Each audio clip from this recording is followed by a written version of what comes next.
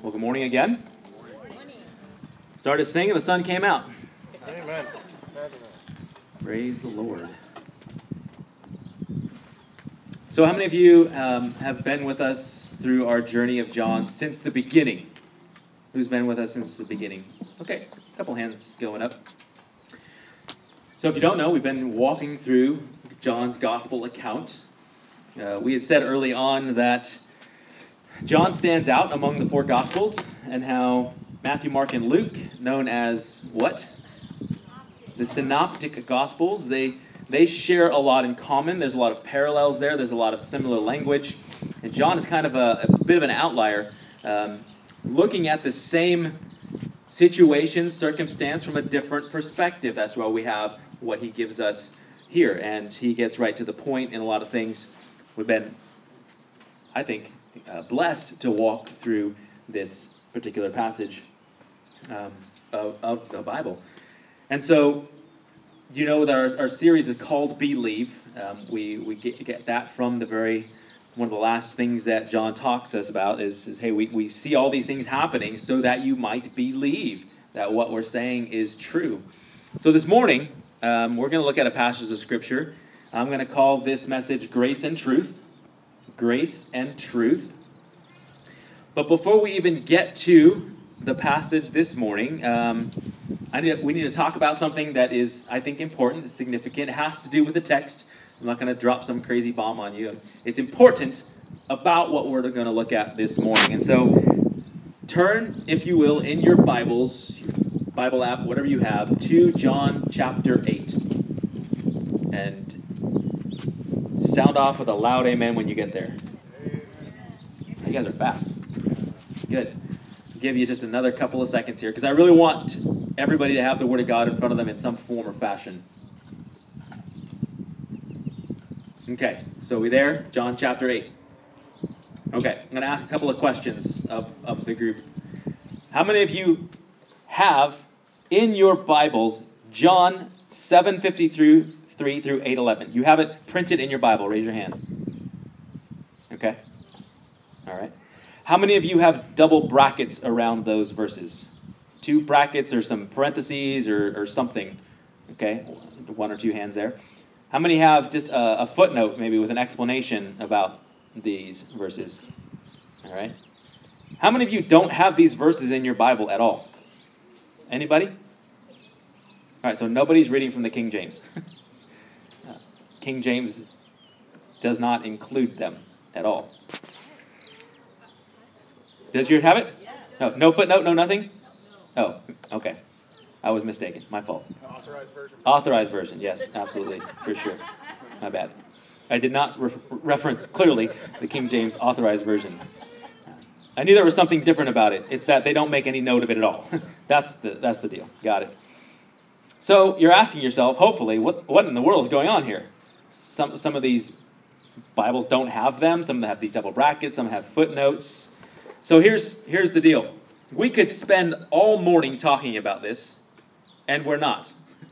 We're going to talk just very briefly about what's happening here. There's some disparity, in short, among the manuscripts that we have concerning these particular verses. Some don't have it. Some of the earliest manuscripts do not have these verses. Others have it in a different portion of the Bible, and still others have variations in the actual text. So there's some question marks, surrounding this whole thing. And again, not going to spend a lot of time on it, but it's a fascinating study. If you're really interested in these kinds of things and how these textual critics and things would go through these different processes and figure out what belongs and what doesn't, have at it. Go crazy and then come talk to us and tell us what you came up with. But here's what I want to do. I want to ask 4 questions that are commonly asked by translators and these people that are called textual critics, their job is to discern and look at what belongs and what doesn't, those kinds of things. 4 common questions, and hopefully give us a little bit more confidence in what we're looking at this morning. Sound good? Great. Do these verses, question number 1, do these verses teach truths that violate other scriptures? Now, we haven't read these verses yet, so I'll just go ahead and answer that question for you, and then you can verify on the back end whether or not I'm right. Do these verses teach truths that violate other scriptures? My answer is no. Do these verses corroborate other scripture and substantiate it? Like, do these contribute to lifting up other scriptural truths? My answer is yes. Question number 3. Do these scriptures fit all that we know about the person and teaching of Christ? Again, my answer is yes. And the last question, is there definitive and conclusive evidence that these verses should be left out? My answer to that question is no.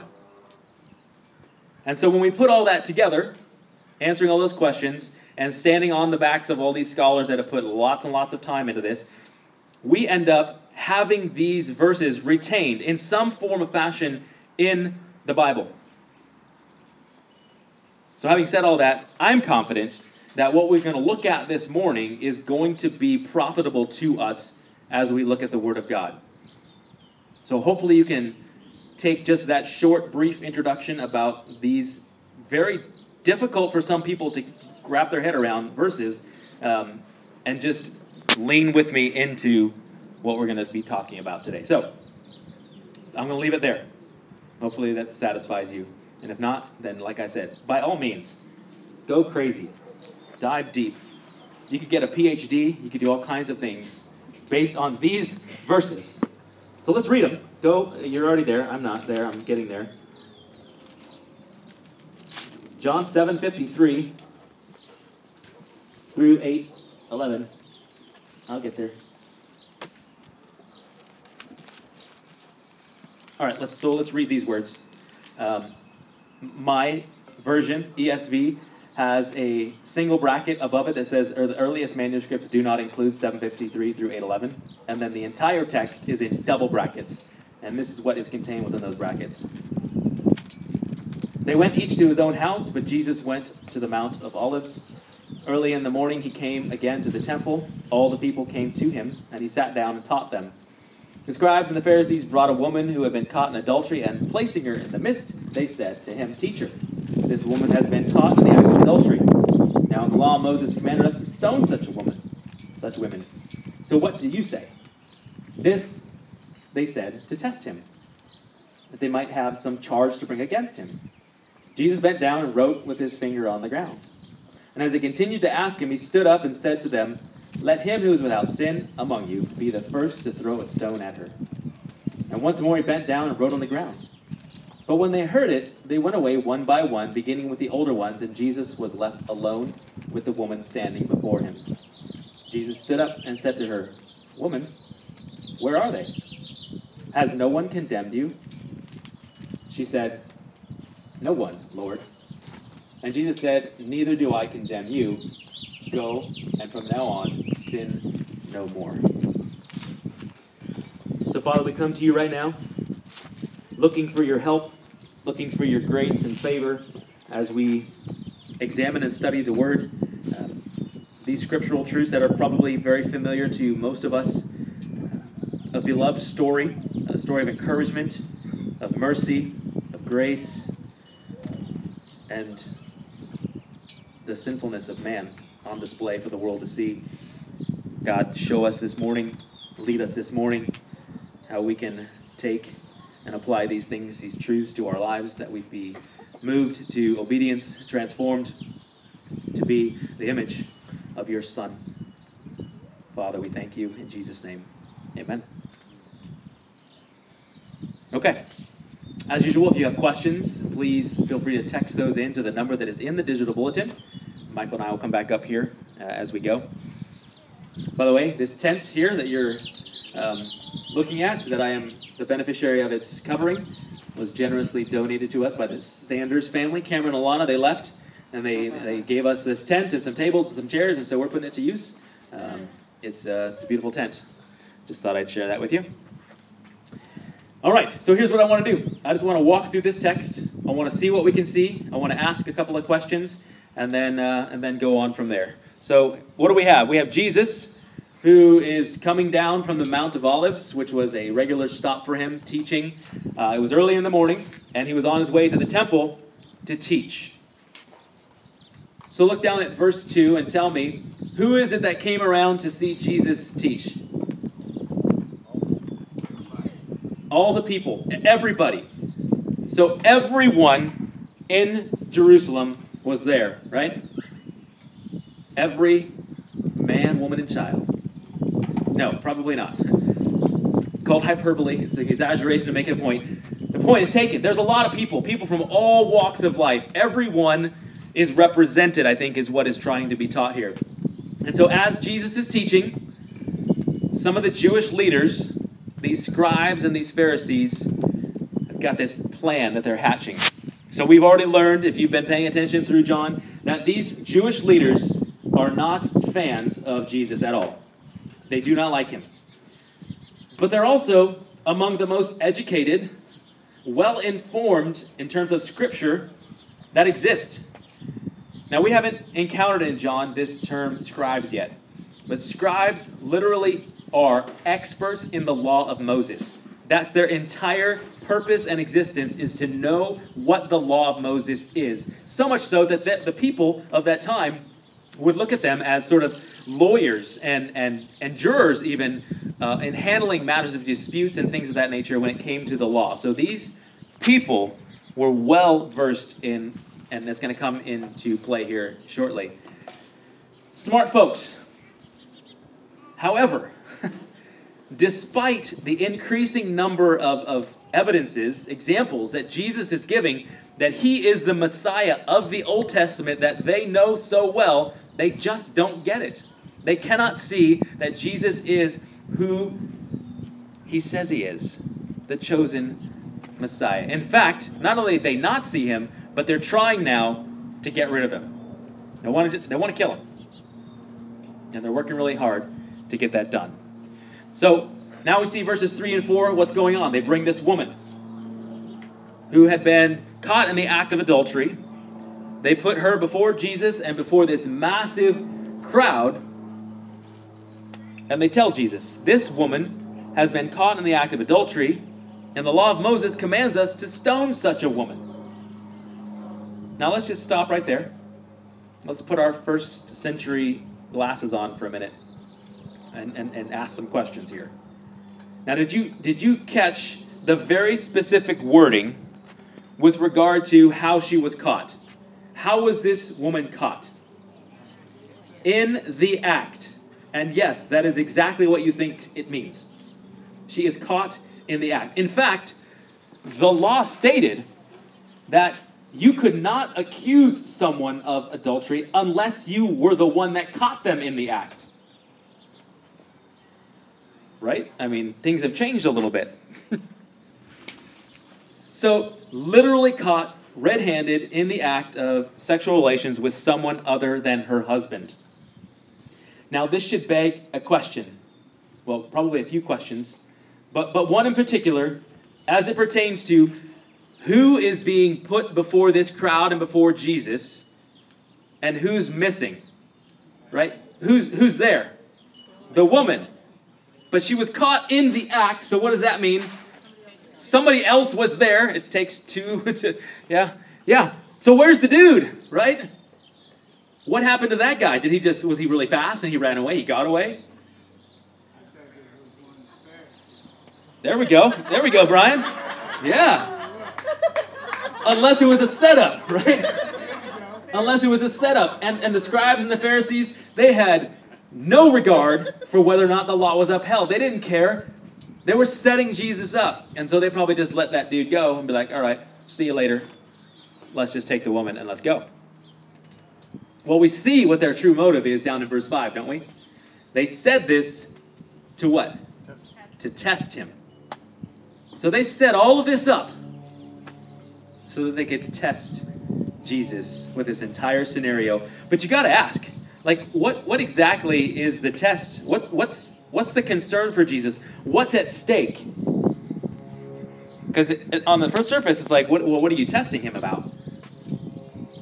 Well, let's read the words of one scholar, a man named D.A. Carson, because he says this: if Jesus disavowed the law of Moses, if he just kind of disregarded it, his credibility would be instantly undermined.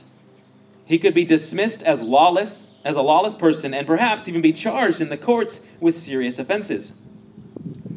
If he upheld the law of Moses, he would not only be supporting a position that was largely unpopular, but one that was probably not carried out in public life, and worse, which would have been hard to square with his well-known compassion for the broken and disreputable, his quickness to forgive and restore, and his announcement of the life-transforming power bound up with new birth. So when you consider these options, we can see that how Jesus handles this situation, it's going to have some lasting impact. But isn't it just like us human beings, right? To relegate the God of this universe to two options. Jesus, you got to do one of two things. You got to support the law or you got to dismiss it. What's it going to be? Well, we'll see in a minute. We're not there yet, but we got to be careful with what we limit the Lord to. So, I want us to think back to a verse that we've already studied. And you can flip back if you want to John chapter 1, because I think this is kind of the heart of what we're talking about. John chapter 1 and verse 17. And if you're just reading through this, you might casually just kind of walk past this. But here in John chapter 8 is where this, I believe, comes to a head. John chapter 1 verse 17 says, "For the law was given through Moses, grace and truth came through Jesus Christ." Now remember, I called titling this message Grace and Truth for a reason. This really is, I believe, at the heart of what we're talking about in this passage today. So the law was given by Moses. We know that. You can go back and read through Exodus and all of the actual law throughout the Old Testament and see what it has to say. But what do we know about the law? What was the purpose of the law? Anybody? To show us Christ. Anybody else? And purpose of the law? A tutor. Yeah, there's a lot of purposes of the law. In fact, there were some very practical purposes that were very specific to the ancient Jewish culture, kind of kept them healthy in some ways. Like there were some very specific things about what they could eat and not, and wash their hands and all kinds of things. However, there is a bigger picture here, as much of the time there is in the Bible. Paul tells us in Romans 3:20 that through the law comes knowledge of sin. Through the law comes knowledge of sin. Then, later in Romans 7:7, Paul says, "If it had not been for the law, I would not have known sin." Okay, so there's a pattern emerging here. And then, once you know what the law requires of you, and you realize that there is no way that you can maintain the law, you can't uphold it perfectly, it's just not possible, it points out very clearly our need for a Savior. Again, in Romans chapter 8, verses 3 and 4, Paul says, "For God has done what the law, weakened by flesh, could not do. By sending his own Son in the likeness of sinful flesh and for sin, he condemned sin in the flesh, in order that the righteous requirement of the law might be fulfilled in us, who walk not according to the flesh, but according to the Spirit." Did you catch that part in the middle there? In order that the righteousness of the law might be fulfilled in us. In other words, what we could not do, what we could not accomplish, what we could never accomplish, Christ accomplished on our behalf. So the purpose of the law then is to show us, one of the purposes I should say, to show us our need for a Savior, that we need help in this process. So if that's the purpose of the law given through Moses, then what's the purpose of Jesus according to John 1:17? To bring what? Grace and truth. So there's a shift happening from the law of Moses to the law of Christ. Hopefully you begin to see that. And it's on display for everybody right in front of these people, this crowd. Jesus does it in such a way that he puts things in its proper perspective. And so he opts for a third choice. Remember I told you we don't limit Jesus in choices. He doesn't openly seek to uphold the law, nor does he disavow it.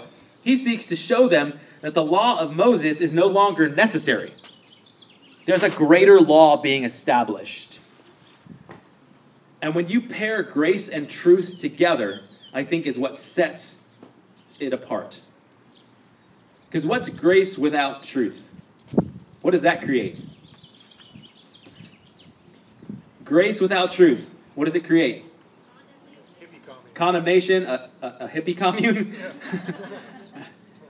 Grace without truth lets people off the hook. You can just do whatever you want. It's okay. It's okay. It's okay. Don't worry about it. Don't worry about it. Don't worry about it.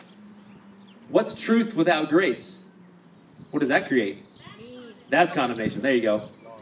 Me? Is what you said? It's mean. It pushes people away from the Lord. Right? If you're the one that's always just dropping the hammer, you're this, you're this, you're this, just sinner going to hell, la, la, la, la, la. That may be true, but you got to pair it with grace. Yes, absolutely. The truth of the matter is, my friends, and we all know this, I hope, that we're guilty. We have sin in our lives that demands serious consequences. Namely, that eternal separation from God. Eternal punishment. And then we got those two beautiful words, but God. But God shows his love for us in that while we were still sinners, Christ died for us. God shows his love. So how do we get that love? How does it come? Ephesians 2, 8 and 9. By grace you have been saved through faith. This is not your own doing. It is the gift of God, not a result of works, so that no one may boast. It sets it all up for us very clearly. So dive back into the story now with me, and hopefully you can see all this coming together. We see Jesus, he responds to these law-obsessed men in two ways. First, what does he do? He bends down, he starts writing in the dirt with his fingers, right? How many of you have just wondered, like, to the depths of you, what it is that he was doing? Well, just look down to the text. It tells you. What does it say that he wrote? I just wanted to see if you would go and look. Yeah. And you did. Some of you were like, oh, did I look up? Did I miss it all these years? No, you didn't. It doesn't say anything. But how many of you have heard or been told what it is that Jesus is doing? Because I have. I've certainly heard sermons like, this is exactly what Jesus was doing. I know it. He was writing the sins of every man that was there right in the dirt. Maybe. Maybe he was writing out the law that says don't falsely condemn somebody. Perhaps. Maybe he was just wasting time so that those men would eventually come face to face with what they were doing. The reality is, we don't know. However, caveat, in my studies this weekend and talking with Mike, I discovered yet another possibility, and this one perhaps is the most compelling to me, keeping in mind that we don't know, but this, maybe you've heard it, maybe you haven't, is based off of Jeremiah 17:13. How many can spout that one off real quick? Anybody got that memorized? Okay, Jeremiah 17:13 says, O Lord, the hope of Israel, all who forsake you shall be put to shame. Those who turn away from you shall be written in the earth. For they have forsaken the Lord, the fountain of living water. That's probably where those people get that idea that they were writing their names or their sins or something. Perhaps. But when you compare that against Luke 10:20, nevertheless, do not rejoice in this, that the spirits are subject to you, but rejoice that your names are written in heaven. That's a stark contrast that we see here about those who are in Christ and those who remain under the law. Bottom line is, we don't know. But think about this. It's been a little bit since I read it, but maybe you can just look at the verse 9. What did they respond to when they what? Look at verse 9. And when they blank. When they heard what Jesus said. Not when they read what he wrote in the dirt. When they heard what he said. Which is his second response. What does he say to them? This genius move that puts the reality of the sinfulness of man center stage. He says, okay, fine. We'll do it your way. Go ahead. Whichever one of you is without sin, just pick up that first stone and cast it. what a perfect solution to a very volatile situation, because every one of them had sin in their lives, and so the situation just de-escalates quickly. Now, some would say that he was referring specifically to the same sin that this woman has been accused of, that the law talks about the idea of, if you are guilty of the same sin as somebody else, then you are not in a position to condemn them. So the inference there is that all of these men were also guilty of adultery. Perhaps. We don't know for sure. But we see their response. Starting with the older, what do? They go away.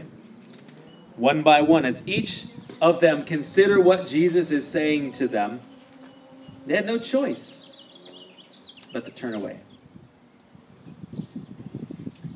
Another point about the law. If you were the one to condemn, now put all this together. You caught two people in the act of adultery. You condemn them. You bring them before the scribes and the Pharisees. Guess who it is that actually is required to throw the stones? You are. So not only did you catch them in the act, you brought them before everybody. Now your responsibility is to cast the first stone. Aren't you glad you're not under the law anymore? As a result, this poor woman, we haven't talked about the woman at all, but this poor woman who has just been utterly shamed for what? On the account of these callous and selfish leaders, is left alone with Jesus. And it's only then when he addresses her, because he hasn't even said a word to her yet. So let's talk about the woman real briefly. Did she try to defend herself? Did she justify her actions? She blame shift? She's like, hey, what about the guy? Any of that going on there? Not that we know, not that we see. She stood there, apparently ready to receive whatever was coming her way. Answering for our actions is often difficult and painful, my friends, but a willingness to own up to what we've done is important. That's what I take away from that. Let me ask this. Does the woman have a name? She doesn't have a name, but how is she referred to? The woman what? The woman caught in adultery. That's how she's described. That's who we know who is being referenced. The woman caught in adultery. My friends, the reality is that's every one of us. So what's your name? Man caught in lust? Woman caught in anger? Just fill in the blank. Don't look at this poor woman and be like, caught in adultery, how dare you? No, that's all of us. And if we were still under the law and apart from Jesus, we'd be in a bad way. In need of a Savior to rescue us from our own sinful ways and the impending rightful punishment. And so he asked the woman, where are they?